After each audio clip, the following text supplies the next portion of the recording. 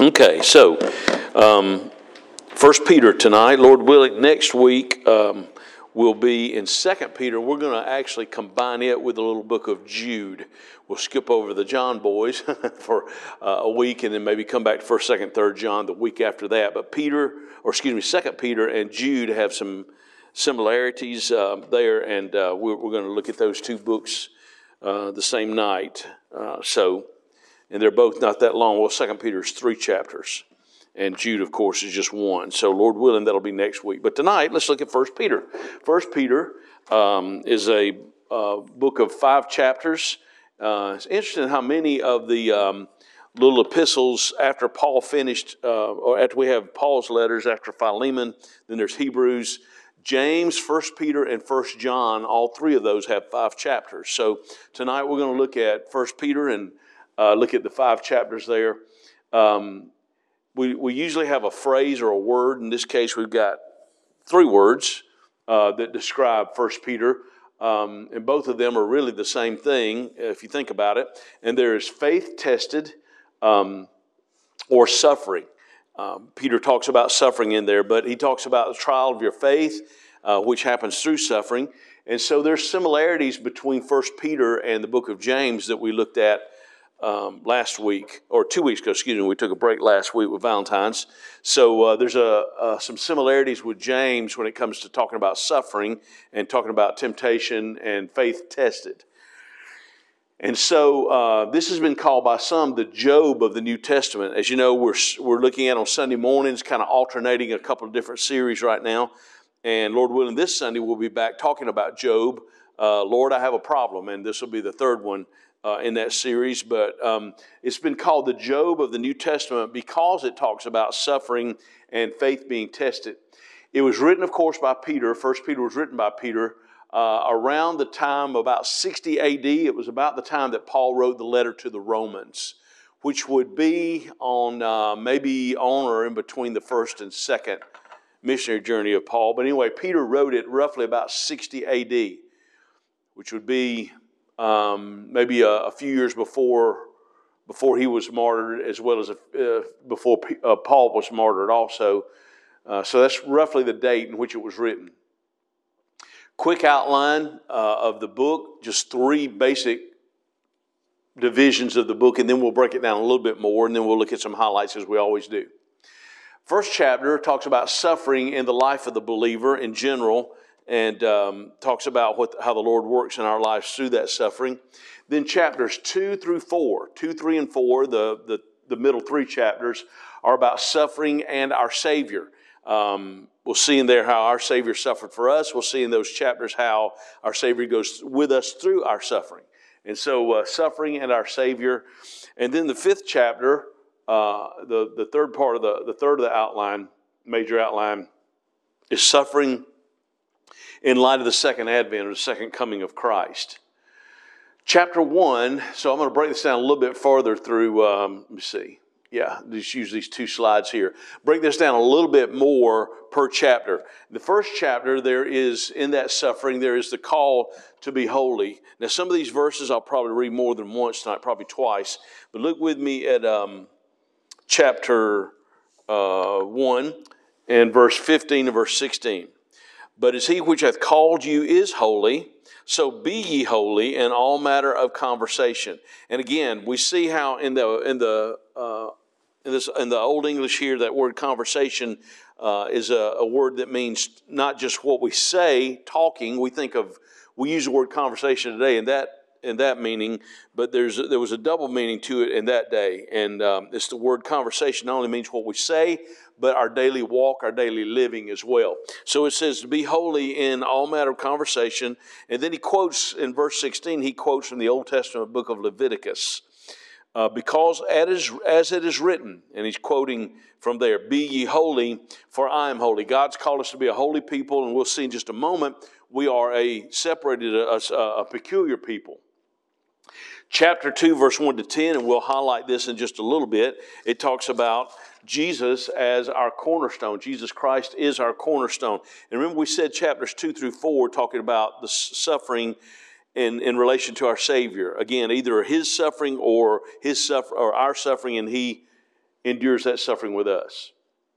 In verse 11 to 25, we see the word submit in here, and it's used in more than one context. In fact, it spills over actually on into chapter 3, but it talks about in verse 11 to 25, learning to submit to authority, those in authority over us, and we'll highlight that in just a little bit. And then chapter 3 talks about husbands and wives, and it talks about wives to be in subjection to their husbands, starting in chapter 3 and verse 1.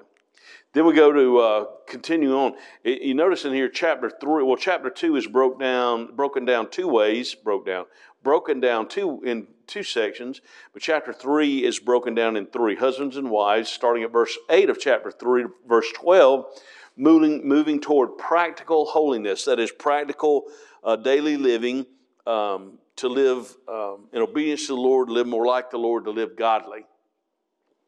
And then chapter 3, verse 13, roughly a little over halfway through the chapter, going through all of chapter 4, and that talks about suffering for the right reasons.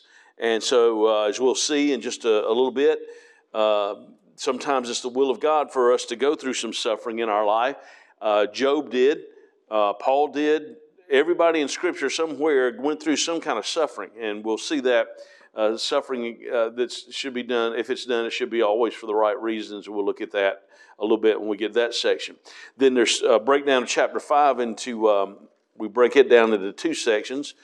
Chapter 5, verse 1 to 4, instructions to elders. That's another name for pastor. If you remember when we talked about 1 Timothy and we talked about in Titus, that word elder is also the word bishop or the word pastor. They're all the same word relating to the pastor of a church.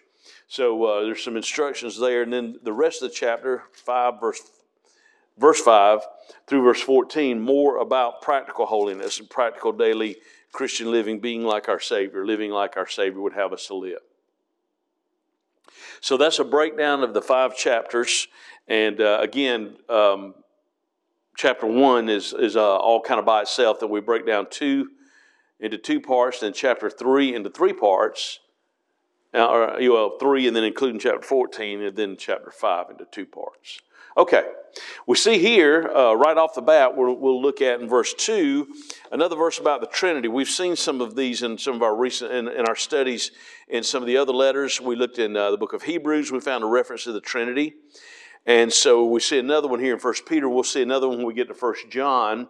But we see all three in one verse. In fact, let's start at verse 1 and read down through verse 2. Peter, an apostle of Jesus Christ. Now put a pin in that. Lord willing, next week, if we're here for the next study next week, in 2 Peter, you'll notice he begins his letter just a little bit different. And we'll talk about that next week, just to throw out a traction of things to come. Peter, an apostle of Jesus Christ, to the strangers scattered throughout Pontus, Galatia, Cappadocia, Asia, and Bithynia. We'll come right back to that in just a moment. Elect according to the foreknowledge of God the Father. There's the Father. Through sanctification of the Spirit, there's the Holy Spirit. Unto obedience and sprinkling of the blood of Jesus Christ, there's Jesus, God the Son, Jesus.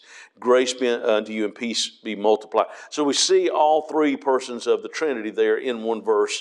The Father, and changes the order here. We usually think of the next one being, of course, the Son, the second person of the Trinity. But he talks about the Father, the Spirit, the Holy Spirit, and the Son, Jesus Christ. But backing up to verse 1 for just a second, I didn't make any notes on this, but it's kind of in reference to 2 weeks ago when we talked about in the book of James. He writes to the 12 tribes that are scattered abroad. Well, Peter writes, look what he says in verse 1, to the strangers. Now, we as believers in Jesus Christ, we're strangers in a strange land. We're pilgrims. We're walking through walking on this planet Earth till God calls us home. So this world is not our home. This is not our permanent home. We're just passing through, just as the old song says. It's very correct. And so he says to the strangers, look, and he mentions some places, geographical places. Pontus, I believe that's mentioned in the book of Acts. Galatia, that's definitely in the book of Acts. In fact, Paul wrote a letter to the Christians at Galatia. Cappadocia, Asia, which is a huge region, that's a continent, a huge region. Actually, it'd be more talking about the western part of Asia and Bithynia. And so these, I believe all of those are found in the book of Acts. And again, like we said in the book of James, when James started his letter, he writes to the ones that are scattered because persecution has scattered those believers everywhere. You notice Jerusalem's not mentioned there because believers that were there in Jerusalem, they were scattering everywhere at this point and taking the gospel with them when they went. And so he writes to the believers who are scattered. So unlike Paul, who writes directly usually to a region that would have a church, like to the believers at Rome, to the church at Corinth, to the church at Philippi. Peter writes to, it's more what we call a general epistle because it's not written actually to a church, even though it's written to believers. And we're called strangers there. And it says scattered out throughout Asia Minor, throughout the region there. But we see in chapter 1, verse 2, the Trinity in one verse. There are some precious things in 1 Peter. Look with me at chapter 1 and verse 7. Let's let our fingers do the walking here. We've got, I think there are 2 or 3 slides here. 2 slides, I think. There are about 5 things, if I remember right, that are precious in 1 Peter. 1 Peter 1, verse 7. This is one of the key verses to the whole book. That the trial of your faith being much more precious than of gold that perisheth, though it be tried with fire, might be found unto praise and honor and glory at the appearing of Jesus Christ. So Peter says the trying of our faith, the trial of our faith, is precious. And it's more precious even than gold. Gold will one day perish. Gold is something that people fight over now. People collect, they try to keep, and they try to bank it up. And it's not that that's a bad thing. That's not a bad thing. But it says even that's going to perish one day. Gold won't always be here, but the trials that we go through, the Lord's working in our life. Lord willing, in fact, this Sunday we'll be talking about that a little bit more from the life of Job. But the trials that we go through in our life, the Lord's going to reward those at the judgment seat of Christ, depending on how we go through those and face those in our life. Chapter 1 and verse 19, our next precious thing. But with the precious, backing up verse 18, it talks about we're not redeemed with corruptible things like silver and gold. Verse 19, but with the precious blood of Christ, as of a lamb without blemish and without spot. So the blood of Christ, of course, is precious. There in 1 Peter chapter 1, verse 19. Chapter 2, verse 3 and 4. If so be you've tasted the Lord is gracious, to whom coming is unto a living stone, disallowed indeed of men, but chosen of God and precious. Our Savior, the Lord Jesus Christ, is indeed Himself. He's precious. Chapter 2, verse 6. The next two are in the same chapter, right next to each other. Now, verse 6. Wherefore also is contained in the Scripture. Behold, I lay in Zion. He's quoting from the book of Isaiah, chapter 28 right here. I lay in Zion a chief cornerstone, elect, precious, and he that believeth on Him shall not be confounded. Again, Jesus is precious. Chapter 2, verse 7. Unto you therefore which believe, He is precious, but to them which are disobedient, the stone which the builders disallowed, the same is the head of the corner. So, again, 3 times right there in that chapter, all 3 of those refer to Jesus Himself being precious. So, the trial of our faith is precious. The blood of Jesus Christ that cleanses us, that washes us, that redeems us, that purchased us, it's precious. And of course, 3 right there together, back to back, tell us that Jesus Himself indeed is precious. All right, now there's a theme amongst all the suffering and the practical instruction that Peter gives us here in this book. He also talks about the importance of maintaining a good testimony as a Christian, to maintain a good testimony before the Lord, before lost people, before other believers. Chapter 2 and verse 9 says this, but ye are a chosen generation, a royal priesthood, a holy nation, a peculiar people, that you should show forth the praises of Him who hath called you out of darkness into His marvelous light. So, we're a chosen generation. We've been chosen as God's people in the New Testament. God chose Israel in the Old Testament. They're His people, in the Old Testament. But we're chosen for the New Testament times, the church age. Now, we didn't replace Israel. We're a separate group from Israel. Although in Christ, the Bible says there's neither Jew nor Gentile, because when a person gets saved, a Jew spiritually, although physically their body they may be Jewish in their birth, if they're saved, they're in the body of Christ. They're part of the church. A Gentile, which is anybody that's not a Jew, when they're saved, physically, biologically, they may be a Gentile, but spiritually, they're in Christ. And so we're a chosen generation. We're a royal priesthood. We don't need a priesthood. We are a royal priesthood. We're priests unto ourselves. Our great high priest is the Lord Jesus. The Bible tells us in the book of Hebrews chapter 4. He's our great high priest. But we're a royal priesthood. So there's indeed a doctrine that is called the priesthood of the believer. We don't need to go to a church or a priest or anyone like that to tell us what the Scripture says. Now, God uses pastors and teachers to explain and help us apply the Word, to preach the Word to us, which the Scripture commands us to do that.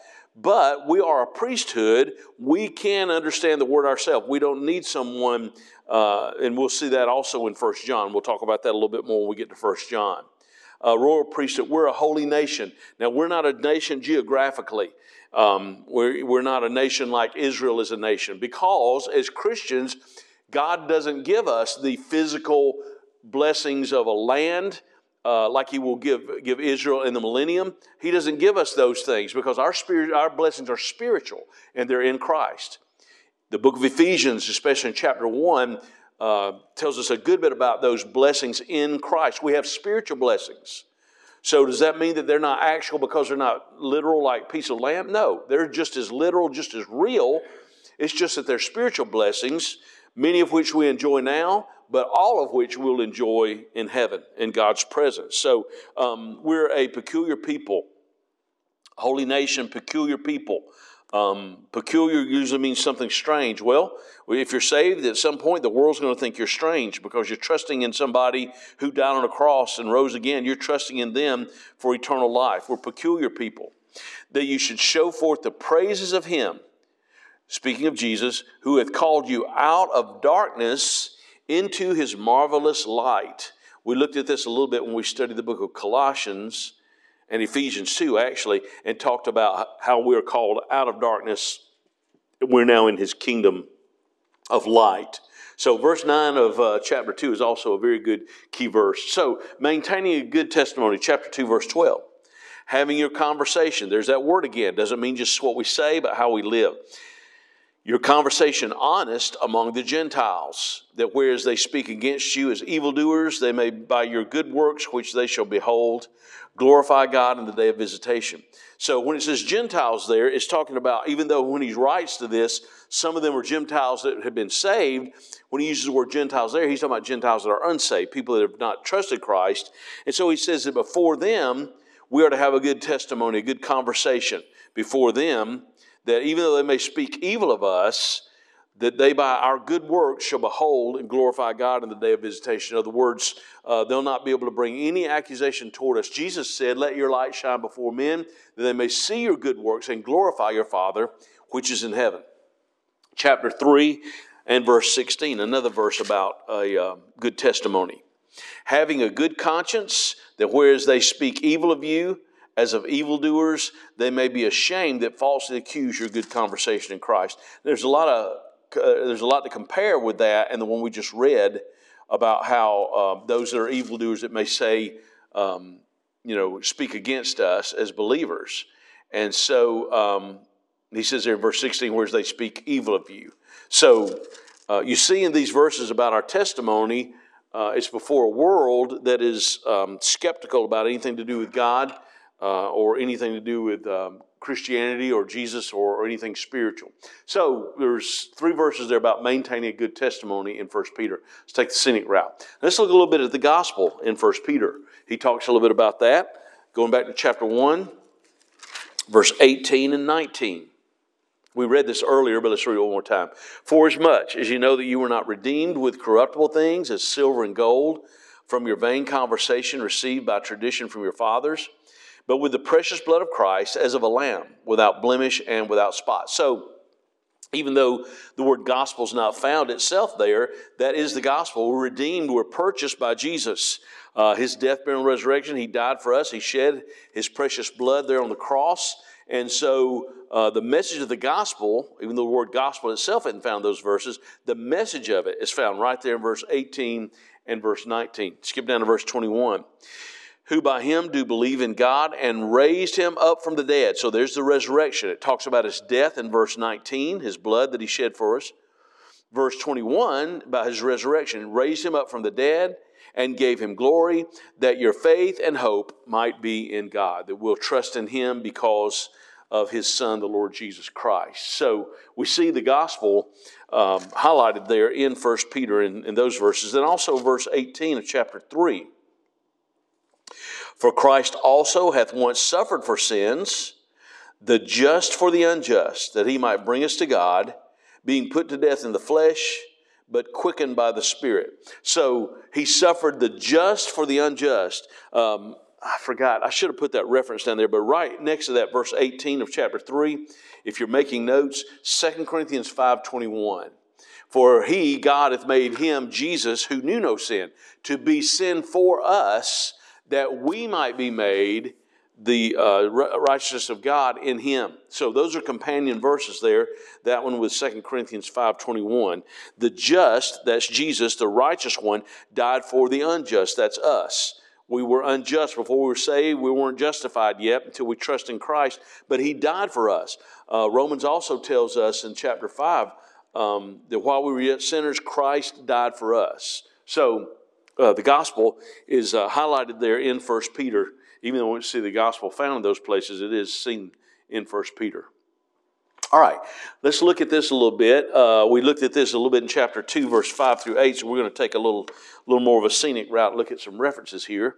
Chapter 2, verse 5 through 8, and we'll look and see about our stone, our rock.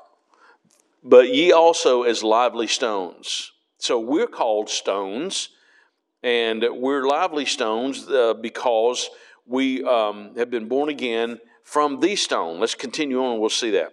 Are built up a spiritual house, a holy priesthood, there's that word again, we saw that earlier, to offer up spiritual sacrifices acceptable to God by Jesus Christ. So in the Old Testament, they offered up literal sacrifices of animals, of a lamb or a bullock, goats, something like that. When they offered sacrifices, we offer up spiritual sacrifices. Our sacrifices are prayer, our worship. Even though they worshiped then, they prayed then. We offer a spiritual sacrifice, not a physical one. So our sacrifice, in fact, Romans 12 tells us to present our body a living sacrifice, wholly acceptable unto God, which is our reasonable service. Continue on verse 6. We're going through verse 8. Pick up verse 6. Wherefore also is contained in the Scripture, behold, and again, he's quoting here from Isaiah 28, verse 16. Behold, I lay in Zion a chief cornerstone, elect, precious, and he that believeth on him shall not be confounded. Unto you, therefore, which believe he is precious. Unto them which be disobedient, the stone, there's our word again, the builders disallowed, the same as made the head of the corner. And, of course, we just saw cornerstone. Verse 8.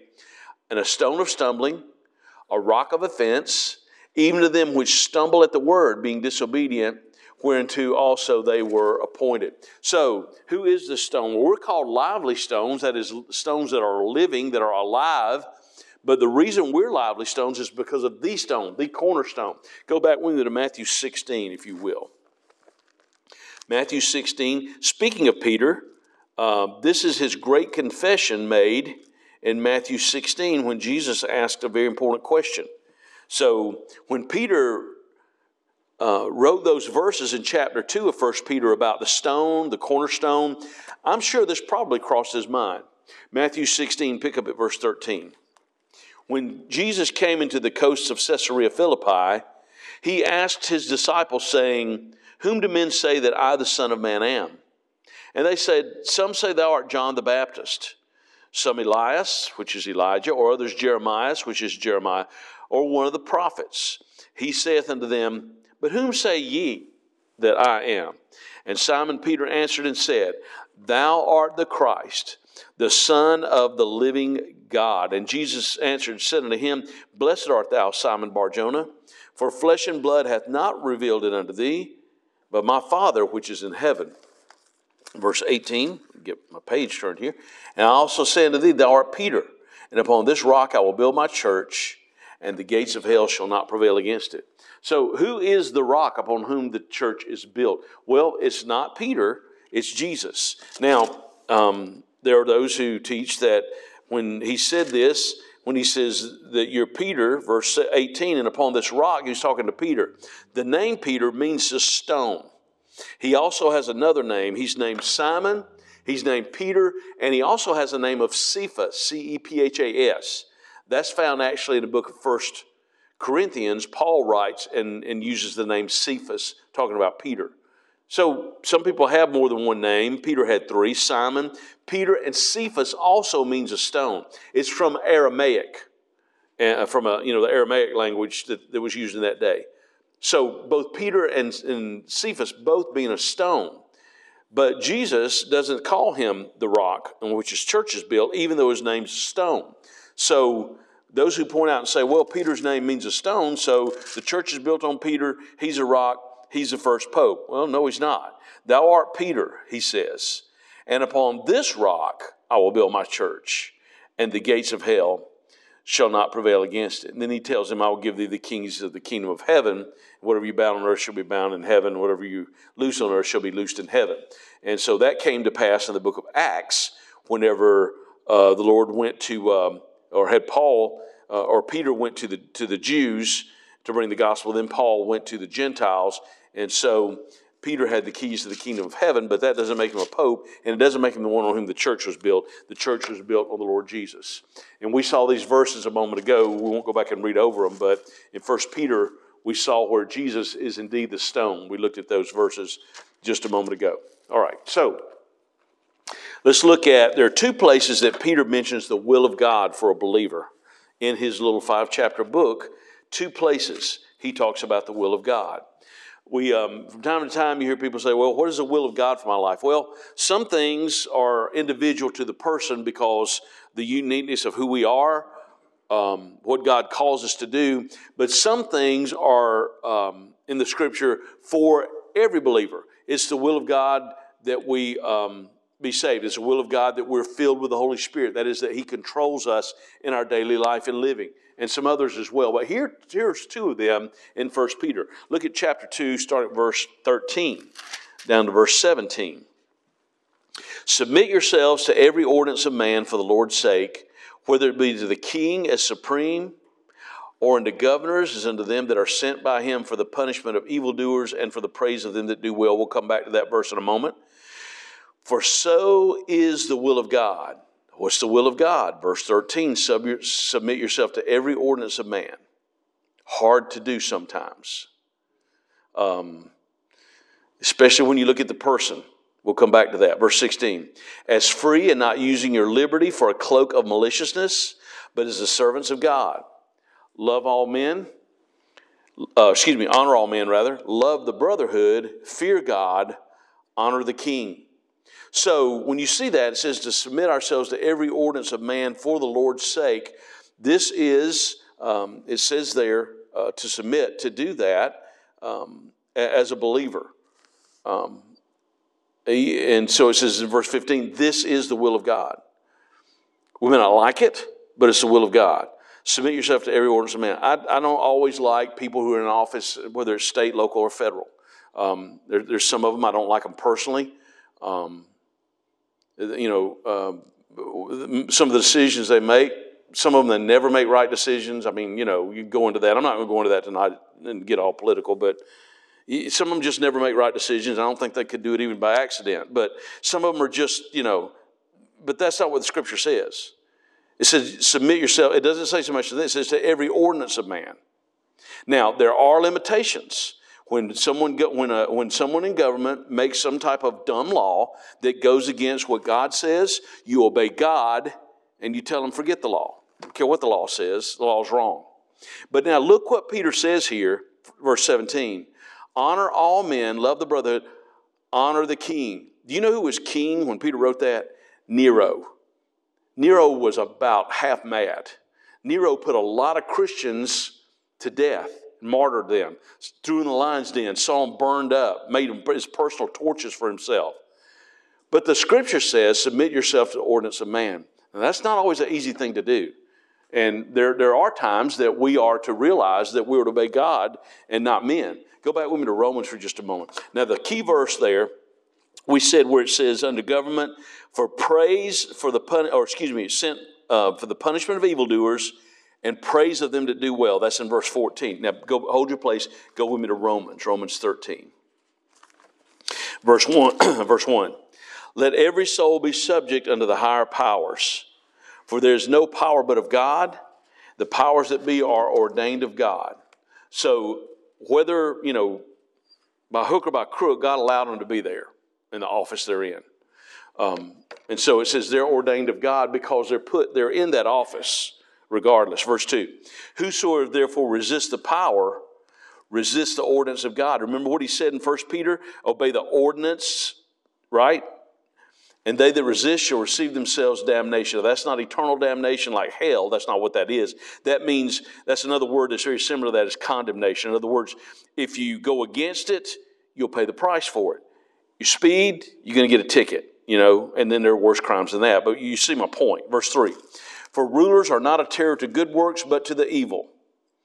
I remember when I was a little boy in Athens walking around my dad, when I was probably about, 4, 5, 6 years old. I remember I was always shy as a kid. I lost it when I was an adult or something, I guess. But anyway, I was always shy as a kid. And I was a very bashful kid. And so we were walking one day. It's probably a Saturday. We were probably all going, maybe clothes shopping or something for school or something. But I saw this police officer. And I'd seen him before, of course, but I just kind of froze up a little bit. My dad said, son, don't ever be afraid of a policeman. He's your friend. And that stuck with me all my life. And the scripture says right there, it tells us in that verse I just read, they're not a terror to good works, but to the evil. In other words, if you're doing what is right, you should be afraid. But if you're not doing what's right, you should be afraid, but to the evil. Wilt thou then not be afraid of the power? Do that which is good, and thou shalt have praise of the same. For he is a minister of God to thee for good. But if thou do that which is evil, be afraid. For he beareth not the sword in vain. And that's not to tap you on the shoulder. For he is a minister of God, a revenger to execute wrath upon him that doeth evil. Wherefore you must needs be subject not only for wrath, but also for conscience sake. For this cause pay ye tribute also, for whom they are God's ministers, attending continually upon this very thing. Render therefore to all their dues, tribute to whom tribute is due, custom to whom custom, fear to whom fear, honor to whom honor. So God tells us in His Word that we submit to those that are in authority. It's God's will that we do that. Now, according to what we saw in 1 Peter 2:14 there on the screen is a reference to 1 Peter's one verse there. And in Romans 13 verse 3, government is given for two basic purposes, or the ordinances of government or those in authority for two basic purposes. To punish evildoers, which if you do a report card across the nation, there are a lot of D minuses and Fs with the way they punish evildoers, or to praise those who do well. If you do a report card across the nation in different cities, there are a lot of D minuses and Fs for the government there. They don't praise those who do well very often. But nevertheless, the Scripture says that's their purpose, to punish evildoers, to praise those who do well. And there's not much leeway other than that, except for the ordinances they give, the laws that are made. But of course, if a law is made and it's a right, good law, you're going to find it somewhere in Scripture or something like it. But if it's something that goes against Scripture, then that's when the Christian has to, realize that sometimes you might be the three Hebrew children saying we're not gonna bend or bow, or Daniel saying, I'm gonna keep praying. If you throw them in the lion's den, so what? I'm gonna keep praying. So there are a lot of really dumb laws that have been made in our country and other countries all over the world. Of course, we have governments all over the world that are much different from ours. We have much more freedom. There's no country, don't get me wrong, there's no country I'd rather live in. There's no greater country on planet Earth than America. With the problems we have, there's no greater country. But nevertheless, the Scripture says that's the scope and limit of government right there, is to punish evildoers, reward those who do well, And if they did that, they'd be doing their job. But unfortunately, they get into a lot of other things that have nothing to do with what government should be doing. Doesn't mean that they're always right. Everybody's a sinner, including any government official. They're a sinner. If they're saved, they're still a sinner. They're a saved sinner. But if they're lost, they're a sinner. And so sometimes we get surprised and shocked at some of the things that some government officials do. On one hand, we should, because that means we have some conscience about us and some shame. But on the other hand, we shouldn't be surprised. Lost people are lost people, whether they're in government or wherever. And when they do things that are wrong and ungodly, just proves that they're lost people. And that's what they're going to do. So it doesn't mean they're always right. It doesn't mean that they should ever cause you to do something to disobey God. They're overstepping their boundaries if they do. It doesn't mean they should ever be questioned or held accountable. But like that's going to happen. Held accountable for what they do or don't do. And it does not mean that they cannot or should not be criticized. They sure should. They should be. When they do things that are wrong, they should be criticized. There's a time in our country where you didn't do that. But, I mean, you're living in a time where so much crazy stuff goes on, you can't help but do it. Now, let's move on. The will of God for the believer also is in suffering sometimes. Chapter 3. Let's move on from that. Leave the government to themselves. Chapter 3. Pick up at verse 14. And if you suffer for righteousness' sake, happy are ye. Usually not, but it says to be happy because be not afraid of their terror, neither be troubled, but sanctify the Lord God in your hearts, and be ready always to give an answer to every man that asketh you a reason of the hope that is in you, with meekness and fear, having a good conscience, that whereas they speak evil of you as evildoers, they may be ashamed that falsely accuse your good conversation in Christ. For it is better, if the will of God be so, that you suffer for well-doing than for evil-doing. So, sometimes it's the will of God that we go through suffering. But God says that suffering should be for doing what is right, not for doing what is wrong. In other words, suffering for standing up for what is right, just because you get a speeding ticket, you're not necessarily, you might be suffering, your wallet might be suffering, but you're not suffering for doing what is right. So suffer for righteousness' sake. But it gives us a little bit more about the suffering part of it in chapter 4. So he says sometimes it's the will of God for us to suffer and to suffer for righteousness' sake. Chapter 4, verse 12 to the end of the verse. Beloved, think it not strange concerning the fiery trial which is to try you. Now, if you remember back in chapter 1, verse 7, it says that our faith is tried and is more precious than gold. That is to try you, as though some strange thing happened unto you. But rejoice, inasmuch as you're partakers of Christ's sufferings, that when his glory shall be revealed, you may be glad also with exceeding joy. If you be reproached for the name of Christ, and in that day when Peter wrote this, a lot of them were. They were going through persecution. Reproached for the name of Christ, happy are ye, for the Spirit of glory and of God resteth upon you. On their part, he's evil spoken of, but on your part, he's glorified. That is, if we go through some suffering for the cause of Christ, they may be speaking evil of the Lord, but the Lord's glorified because we're enduring that for him. Verse 15, but let none of you suffer as a murderer or as a thief or as an evildoer or as a busybody in other men's matters. Yet if any man suffers a Christian, let him not be ashamed, but let him glorify on this behalf. For the time has come that judgment must begin at the house of God. And if it first began at us, what shall be the end of them that obey not the gospel of God?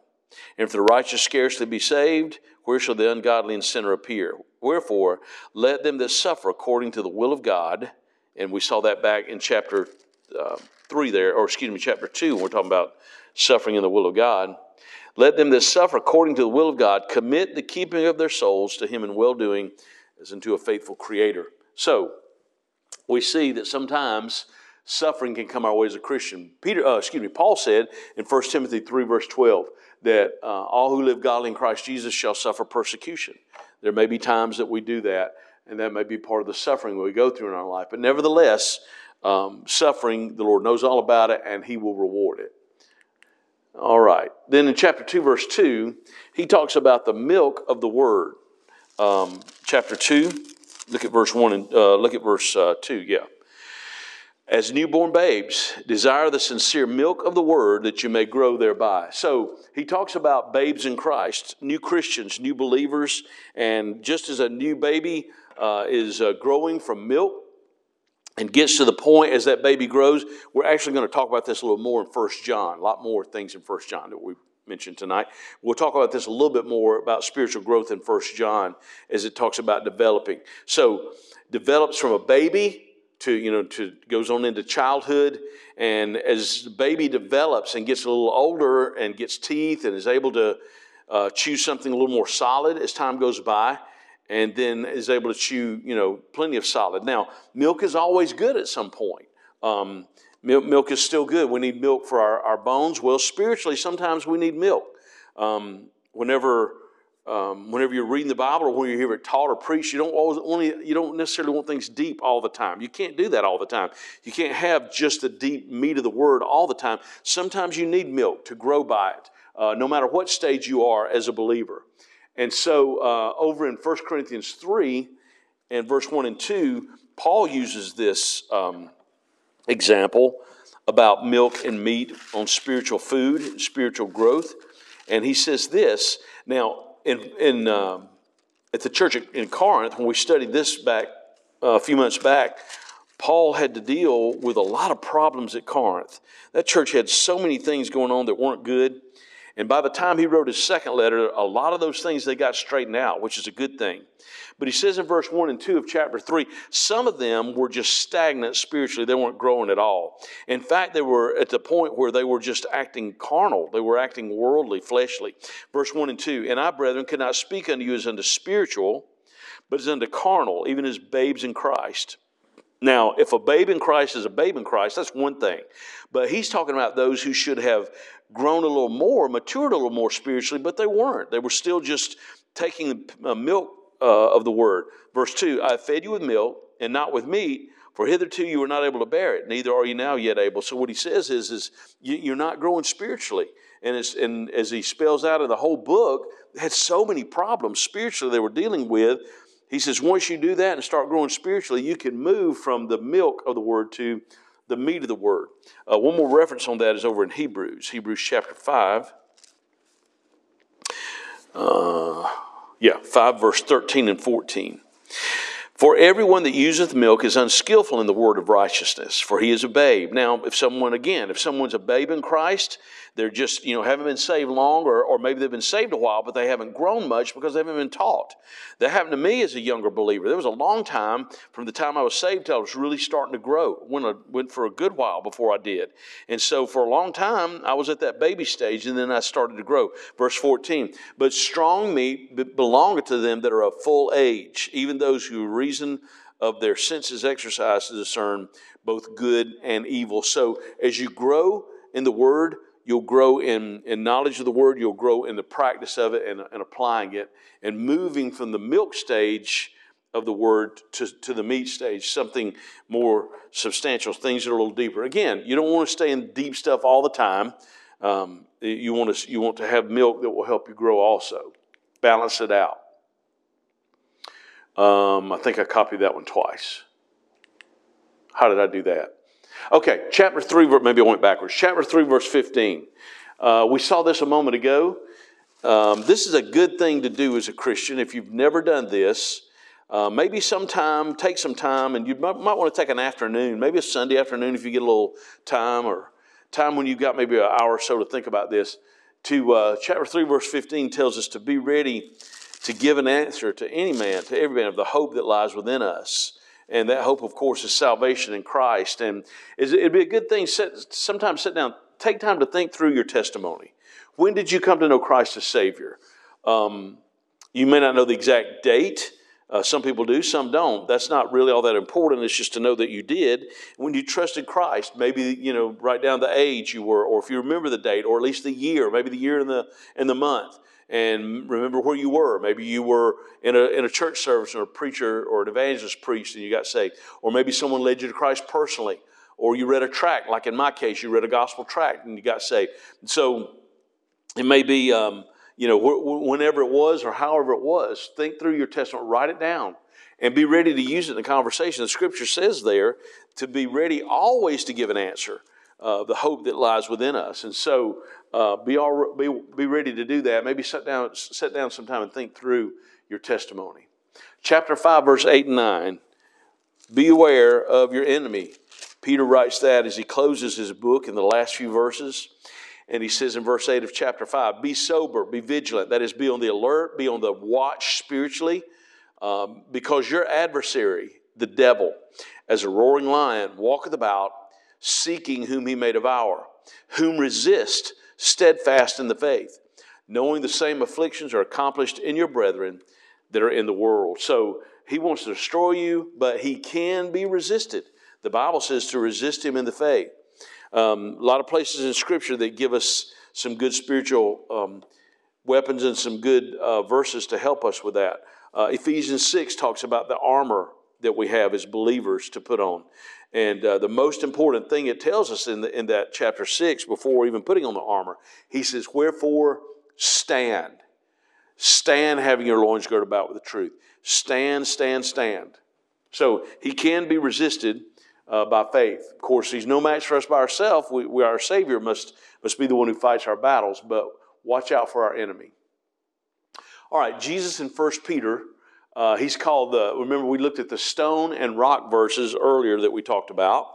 Go back to chapter 5, and verse 1 to 4, I said earlier, is the some instruction and some encouragement and some direction for pastors. Those are called elders, and another word is pastor, another word is bishop. But he says in verse 4, and when the chief shepherd shall appear, ye shall receive a crown of glory that fadeth not away. So another name for Jesus found there is the chief shepherd. So another title for him found in the book of 1 Peter. Of course, 1 Peter calls him the Lord Jesus Christ, as does Paul in his letters. Here's some good home address verses to keep in mind. Verses to, let me see, did I get that right? Yeah, that was a tune-up. Some good verses to memorize. Chapter 1, verse 5, which I don't think we read earlier. Who are kept, not by our power. How are we kept? Kept by the power of God through faith unto salvation, ready to be revealed at the last time. Good verse about our security in Christ, who we are in Christ, and the fact that he's the one that's keeping us. We're not. He is our keeping power. We're kept by his power. Now, the next ones they're great for memorizing. We read earlier, verse 18 and 19. That we're not redeemed with corruptible things, such as silver and gold, so forth, but with the precious blood of Christ, as of a lamb without blemish and without spot. Great verse to memorize about the gospel and about our salvation. And then chapter 5, verse 6 and verse 7. These are very short verses, but they're great to memorize. Humble yourselves, therefore, under the mighty hand of God, that he may exalt you in due time. Jesus told his disciples, he said, whosoever humbles himself shall be exalted, but he that exalts himself shall be abased. So it means to be put low. So when we humble ourselves, the Lord will exalt us. But notice what it says there. He'll do that in due time. He'll do it when he's ready to raise us up. Verse 7, casting all your care upon him, for he careth for you. Great verse, very short verse, but another great verse to memorize. All right, let's stop right there for tonight. Questions or any input or comments about 1 Peter? Anybody have? Hopefully next week we'll be in the 2 Peter, and then we'll skip over, as I said, to Jude. And then, Lord willing, we'll come back to 1st, 2nd, 3rd John. Then we'll have Revelation. Then we're finished. We'll be through cruising. Just for now, though, I hope you'll cruise on your own. We'll be through cruising together. And I'm praying about what to do next, so I'm looking at some things to study next after we finish Revelation. All right, let's stand and close in prayer, and we'll dismiss tonight. Lord willing, we'll pick back up on 2 Peter and Jude next week. Thank you, Lord, for your word, for the promises of your word. Thank you for what we've seen tonight and what was written down that you inspired Peter to write, give him for doctrine, reproof, instruction, correction, instruction, righteousness for us as believers. And this man who was a personal called disciple and an apostle that walked with you, the words that he said, Lord, just so amazing. We can think back on Peter and the life that he lived as a disciple and the times that he denied you, and we can think about those things. But we also see the same one that even after he denied you, he got things back right with you, and you used him in the book of Acts in a mighty way. And then here as he wrote 2 letters, one of which we studied tonight. We thank you for those letters and being able to grow in grace through his words. Pray that you'll keep us safe as we leave from here tonight, Lord, and hopefully bring us back Sunday to worship you. We ask all this in Jesus' name. Amen.